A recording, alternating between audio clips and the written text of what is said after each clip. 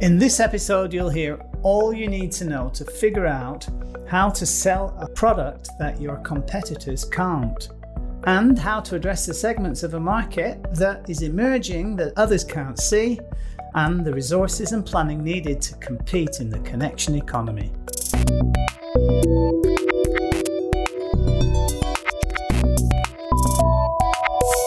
This is Digital Bacon FM. Yes, it is the weekday brunch. Mike Oldfield, Moonlight Shadow, The Cause, What Can I Do? And before that, Paul McCartney, No More Lonely Nights, bringing us to just after 10, a Monday. Joining us on the line, our marketing guru and all-round good guy, Stephen Barnes. Hello, Mr. Black. How the hell are you? Not too shabby. Still trying to warm up. The studio is at about 2 degrees, snow on the mountains. It's been a Mozambique weekend. Oh, rather than me, mate. You know, my philosophy towards cold weather, I prefer the heat and humidity of Hong Kong any day of the week. So we are picking up from last week, competing against non-consumption.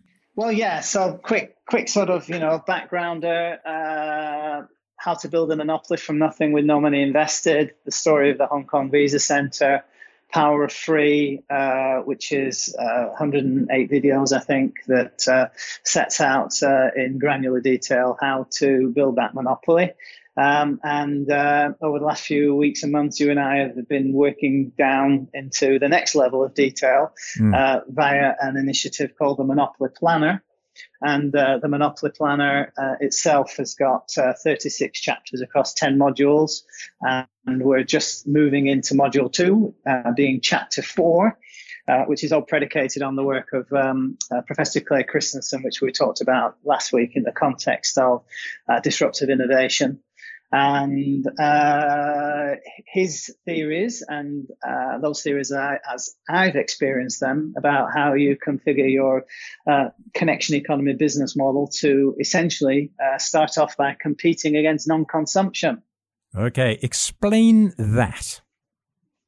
Non-consumption. Well, okay, so yeah, non-consumption is it's where there exists a need in the marketplace that's clear and manifest, but no provider has stepped into the marketplace to actually deliver that proposition, which ultimately, as you know, from a connection economy perspective, is to answer questions and help solve problems. So, okay, let me be more tangible. What is competing against non-consumption? So let me put it this way.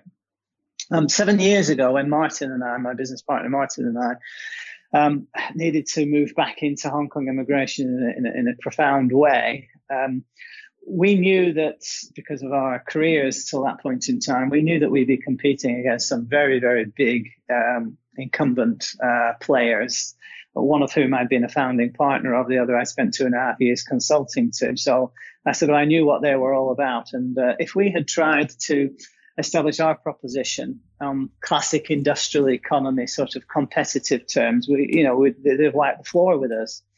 So what we came to understand is that our sort of back door into the marketplace would be to not compete against the big players in immigration services on their turf. What we needed to do was to compete against the non-consumption that certain parts of our marketplace were essentially non-consuming. They didn't have what they needed to be able to solve their problem or have their question answered. And therefore, by competing against that vacuum of information and resources to help bring about solutions to problems, we would be able to, in a sense, compete against our major competitors, because our major competitors weren't addressing that non-consumption dynamic. They were just leading them to get on with what they were doing and focusing on the main game, which was the large corporate immigration play. So how did we compete against non-consumption? Well, what we did was that we looked at the marketplace and we realized that the market was split into two different types. There was the individual services market and the corporate services market. Now, the corporate services market, I may have mentioned previously, is 85% of the market value, and the individual immigration services space is just 15% of the market value. But in the individual immigration services space, there's 3 or 4 particular types of individuals that have got specific immigration problems that if you went onto the internet 7 years ago and tried to identify solutions to the problems that those people were facing, or sophisticated, well-respected answers to the questions that have been actually raised when you have those problems, and you head off to the internet to look for solutions before you do anything else. Because we knew that those particular individuals, such as people with employment visas, people have employment visas in Hong Kong. Their circumstances change. They may want to change employer. One of the spouse may have died who's holding the employment visa, or any number of different scenarios that could present themselves as needing sophisticated answers for, so that you can make some informed decisions about solutions. Those people with work visa problems, we're not able to get those answers from the internet, not in any any sort of fathomable, sophisticated professional sense. There was kind of ad hoc information available via the Immigration Department's website, and some checkered information packed or potted amongst some of the other immigration services providers' websites, but not really drilling down on giving germane, detailed answers to what are very real problems for people who have employment visas here. So we recognize that one category of person that made up the individual immigration services market, with those people have work visa problems. Another category of people that had problems that were not being properly addressed via the web was foreign national entrepreneurs, both those who were not residents of Hong Kong but wanted to come to establish or join in the business in Hong Kong, or perhaps they had been here in Hong Kong with, say, holding a working visa, but they wanted to start their own business, and they would need immigration permissions to go about, joining in those new businesses. So there was another category of individual that would basically we would be competing against non-consumption for. Foreign national residents of Hong Kong, as you know from experience, Jason, if you've been here for more than 7 years, you can apply to change your immigration status from what is essentially a temporary residence visa through to a permanent residence visa. Those are all individuals who we were competing, who had a need for the kind of information that we had. If we published it, we would then be able to create those relationships, and we would ultimately be competing against non-consumption. That is, those relationships would come to us; they wouldn't go to our competitor. Okay, so I have a question, and I'm going to try and frame it in another way that would make sense to me. So you had a look at who your competitors were in the market, and you had a look at a market that they were not addressing. Basically, the 15% of the 100%. Big businesses said, right, we're going to go for the big slice of the pie. We're going to have the 85%. We're not going to bother about the small parts because it's too small for large companies like us to address. So you went for the easy one, if you will say that, because it wasn't, you had no real competition. You identified a niche that needed to be serviced, and you were small enough to be able to do that. Now, with them having the 85% share, and that being the lion's share of the business, is there any merit to them to even worrying about the 15%? Now, I'm going to give you an analogy.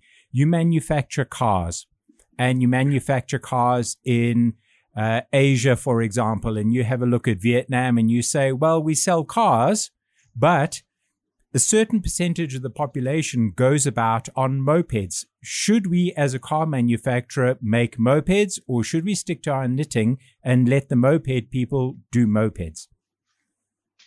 Well, it depends how you define your market. If your market is the market for cars, then you're not going to go into mopeds, right? You're going to continue to manufacture cars, but you might think about a market that would be represented in people who have mopeds that want something that's a step up from a car, a step up from a moped that isn't yet a car, that would serve the same function as a car, but give you all the utility and the cost of, say, a moped. Well, there's my question. About it that way. You're looking at it as a manufacturer. I'm looking at it as a provider of transport. So I can't, as a transport provider who makes cars, would I look at the small population of people who still use transport but choose a moped? So that's how I'm trying to split the 85-15.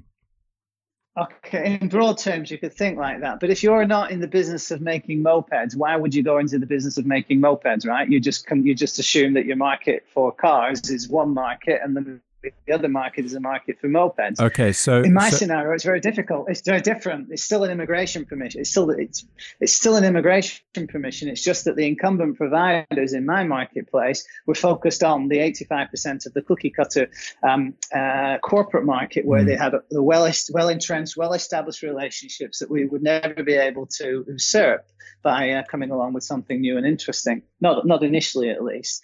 So we understood that while the market providers had the absolute capability to be able to supply the individual immigration services market, they, through their legacy arrangements, or the way that they strategically position themselves, essentially overlooked that market. They'd certainly take on any business that came their way that was in the individual immigration services space. But critically, what they hadn't done is they hadn't addressed their mind to the fact that there was a very real niche out there comprising those kinds of people that I've just explained to you, who were floundering around wondering what the hell they were supposed to do whenever an immigration problem sort of landed on their lap. So now what we've done is, because we've recognized that dynamic in the marketplace exists, and we understand the characteristics of those individuals, and we know what kind of problems that they've got, what we've done is we've produced a proposition, an information proposition, that essentially delivers those relationships into our hands. And now we can sell them immigration services for those people who've decided that they want to pay for professional help rather than doing it by themselves, which is completely available to them as a result of the way that we've positioned our content proposition on the web. Okay. Right. I understand non-consumption. Right. Okay. So Clay Christensen says you should compete against non-consumption. And in a sense, that's kind of what we're doing now with intelligent content marketing as well. We know there are plenty of individuals out there, no doubt many of your listeners, who have got a business of their own, or they're thinking about a business of their own. They are competing against others at one level or another using industrial economy sort of, business models. Now they've got an opportunity to, do things new in a new and interesting way via a connection economy proposition. We have all the experience ourselves over the course of the last 7 years to be able to impart our knowledge and know-how to all those individuals that want to do the kind of stuff that we're doing.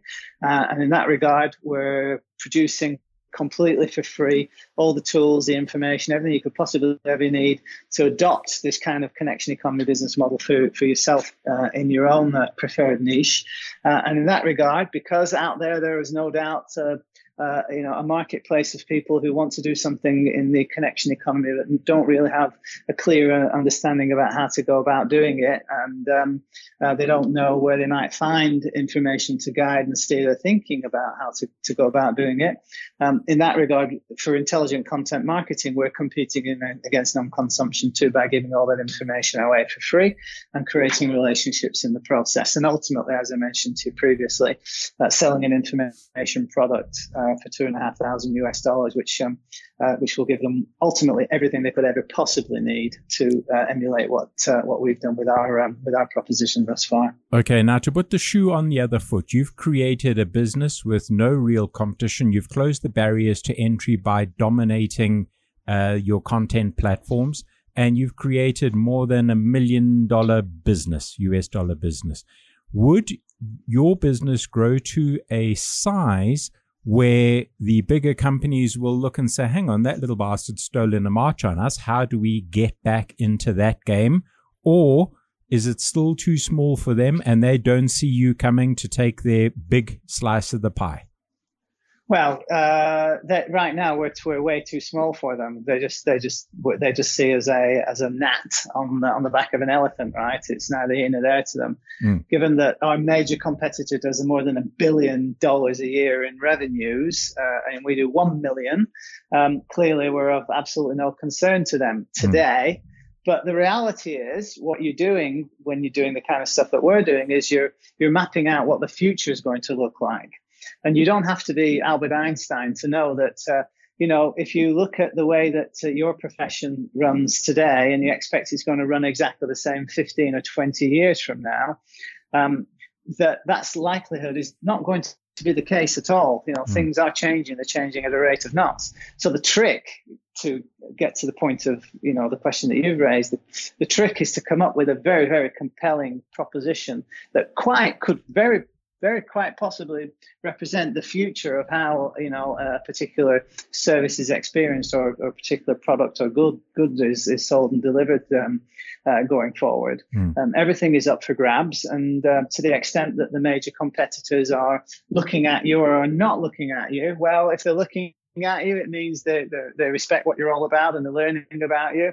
If they're not looking at you, it means they're ignoring you. They're not taking you seriously. And frankly, the longer you have the opportunity to sort of do what you do on a without having to worry about what your major well-resourced competitors are up to, the longer you've got to create such barriers to entry that when the competitors do wake up to what you're all about, the only positive sort of response they've got to that is to come and buy you, because they can't get what they need to do what you do any other way.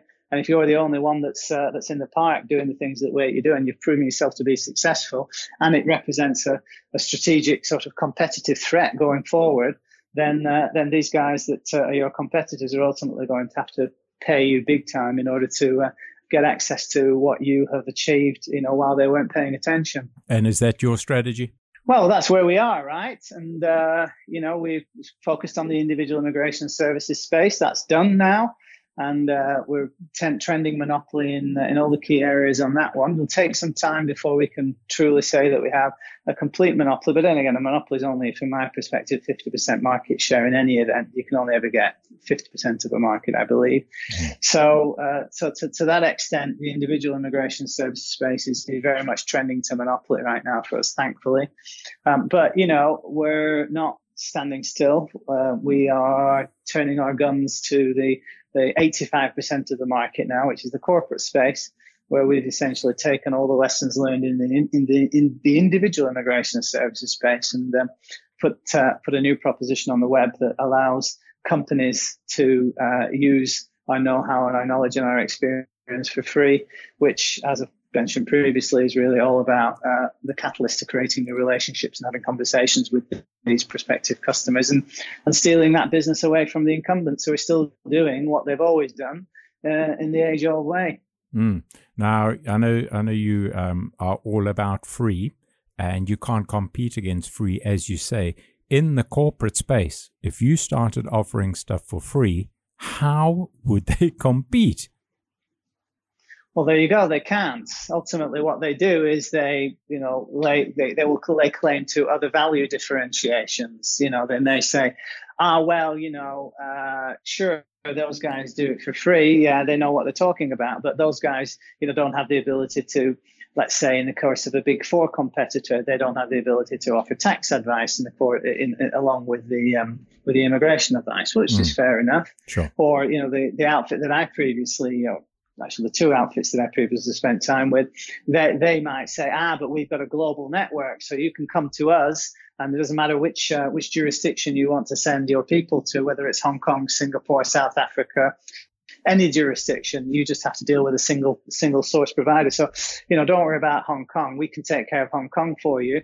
Those guys can do it for free, but those guys don't offer, 90 odd jurisdictions like we do. So that would be their retort to that. Okay. So all of those are, pretty reasonable responses, but none of that undermines the essence of what we're doing, which is creating a highly disruptive new way of delivering immigration solutions in the connection economy.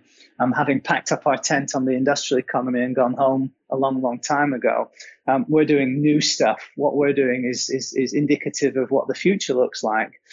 And doesn't reflect what went on in the past. To the extent that we're able to spend this time now competing against non-consumption and not having to worry about our competitors, well, that just gives us the time that we need to consolidate and continue to improve on and learn the things that we need to learn as a result of monopoly building that will give us an incredibly valuable immediate business in terms of what it's worth as regards generating revenues in the Hong Kong context, but the applicability of all of these ideas, and not least the technology that we've developed and other things that will mean that these methods can be applied in other jurisdictions going forward. And ultimately, that's the long-term strategic value of what we're doing in Hong Kong Visa Centre. All right. So where do we go after discussing non-consumption? I think what we could probably do is talk about what we're going to talk about next week, right, rather than get into it now, because I think we've just finished off a pretty good segment. And next week, we're going to move into Module 2, Chapter 5, which is niching down. And niching down is really all about the decisions that you make to become so specialist in one particular area, and the way that you can deliver a new and interesting proposition by in that particular area by focusing squarely on the niche, and thereby giving you the opportunity to come up with something that's specialist in nature, and will no doubt be overlooked by the major competitors, and therefore you can commence your initiatives to begin competing in its consumption like we did in the individual immigration services space 7 years ago. Now we've got a couple of minutes left, so I have a basic general business question for you. You know, most people, when they start a business, they write a business plan. They have a 1 year, 2 year, 5 year plan, a 10-year plan, perhaps. When you have a look at your business, the Visa Centre in particular, after the number of years that you've been running it now, has it gone to plan, or have you made any serious directional changes that were needed? Well, mate, that's a fantastic question, because the whole idea behind intelligent content marketing is to sort of chart the complete journey that Martin and I have traveled, since the day that we made the decision that we needed to come back into Hong Kong immigration. And we had no plan at the outset beyond the fact that we were going to develop a high quality content platform, and we were going to try and sell remotely using new and interesting tools via the web. We didn't know how that was going to pan out. In fact, we knew that we'd be successful in creating relationships because of our free content proposition, because we'd originally been successful with that between 96 and 2000. But as regards, a formal plan to execute that we would have followed for 7 years, absolutely not, none whatsoever. The whole intelligent content marketing and the Encyclopedia of Intelligent Content Marketing website sets out, in a sense, it's the antithesis of a plan. It's everything that we learned as we were making it up as we went along, but guided by all the research that I was doing and learning the things that I need to learn from my intellectual heroes. And then after the fact, through the power of free and the Encyclopedia of Intelligent Content Marketing, sort of laying out the plan, if you will, that others could sort of emulate for themselves. But no, it was very much a case of suck it and see. And we were doing a lot of sucking and a lot of seeing as we went along. And you could do that because you went in with minimal risk. If you had, at the beginning of the show, you said you didn't want to compete with your major competitors in an industrial economy way. Is that because of the sheer cost of setting up a business to take them on? Yeah, that's right. I was almost bankrupt, and I had no means whatsoever to build a bricks and mortar immigration practice at the outset. I was living in Western Australia, which means I was divorced from my jurisdiction, Hong Kong. Martin, thankfully, was living in Hong Kong, and Ruby, my PA of many, many years, was still in Hong Kong. So between the three of us, we were able to organize the necessary resources to deliver on a service proposition that was driven by creating relationships, by having developed a high quality content platform. That's the ultimate message from the Encyclopedia of Intelligent Content Marketing, Power of Free and In-Turn Monopoly, is that you don't need a lot of resources to compete in the connection economy, because you're going to do it in a new and interesting way. You're going to use the stuff that's inside your head, your expertise, which doesn't cost you anything. You're going to use web technologies, which essentially cost you nothing, and you're going to use modern connection economy techniques, all predicated on the ideas of my intellectual heroes and others that are all manifested in our material and intelligent content marketing. And you don't have to be concerned at all about how much it's going to cost you. You're just going to have to put your head down and recognize that this is a long-term play. and your competitors are not going to be able to emulate you until they really know what you're doing and how you've done it. And then they won't understand how successful you've been because they don't have access to the data inputs that you have that you naturally generate when you develop a content platform like we've done. And I'm going to suggest that anybody else, that wants to sort of emulate us would do as well. So no, there's no formal plan as such. There's just, the power of free today versus by monopoly, and then sort of understanding those ideas and then applying those ideas to what you know best in the context of your particular expertise and your particular niche. Now, you relied on your intellectual heroes having written books, written articles. You have done the same. Appeared in videos too. Yeah, you have done the same via intelligentcontent.marketing. That's absolutely right. But I've reduced it all down to video as much as I can, and all the raw sources that gave me my insights and helped me do the thinking that I needed to do to sort of craft the proposition that we've got in play today. So intelligentcontent.marketing, the encyclopedia, is, if you're interested, any of your listeners are interested in this, is where they need to go and just begin to wade your way through the material and understand these ideas and get a complete picture of how we've done it, and then you start thinking about how you can emulate what we've done in your own particular niche using the techniques that we've adopted and we've proven over time. Fantastic. Mr. Barnes, thank you very much, good sir. We shall catch up again next week. Fascinating as always. Digital Bacon FM. Now that you know how to compete against non-consumption, join us in the next discussion for more details about how to segment the market that you wish to address and call it a niche of your very own.